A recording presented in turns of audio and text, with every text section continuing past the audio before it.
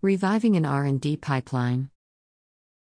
The article titled Reviving an R&D Pipeline, a step change in the Phase 2 success rate discusses Pfizer's efforts to improve its research and development, R&D, productivity.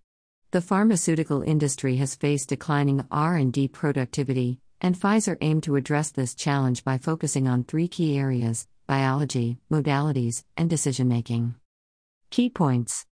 Background: Pfizer faced declining R&D productivity during the early 2010s, leading to a steep patent cliff with a significant revenue impact. The Phase 2 success rate was particularly low, reaching 5% in 2016.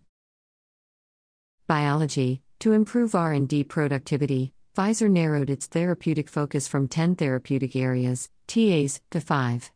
This strategic alignment allowed the company to deepen its knowledge of disease pathophysiology and make better target and disease selections based on robust biology and clinical translatability. Modalities. Pfizer diversified its drug development approaches by exploring new modalities, such as gene therapy and biologics.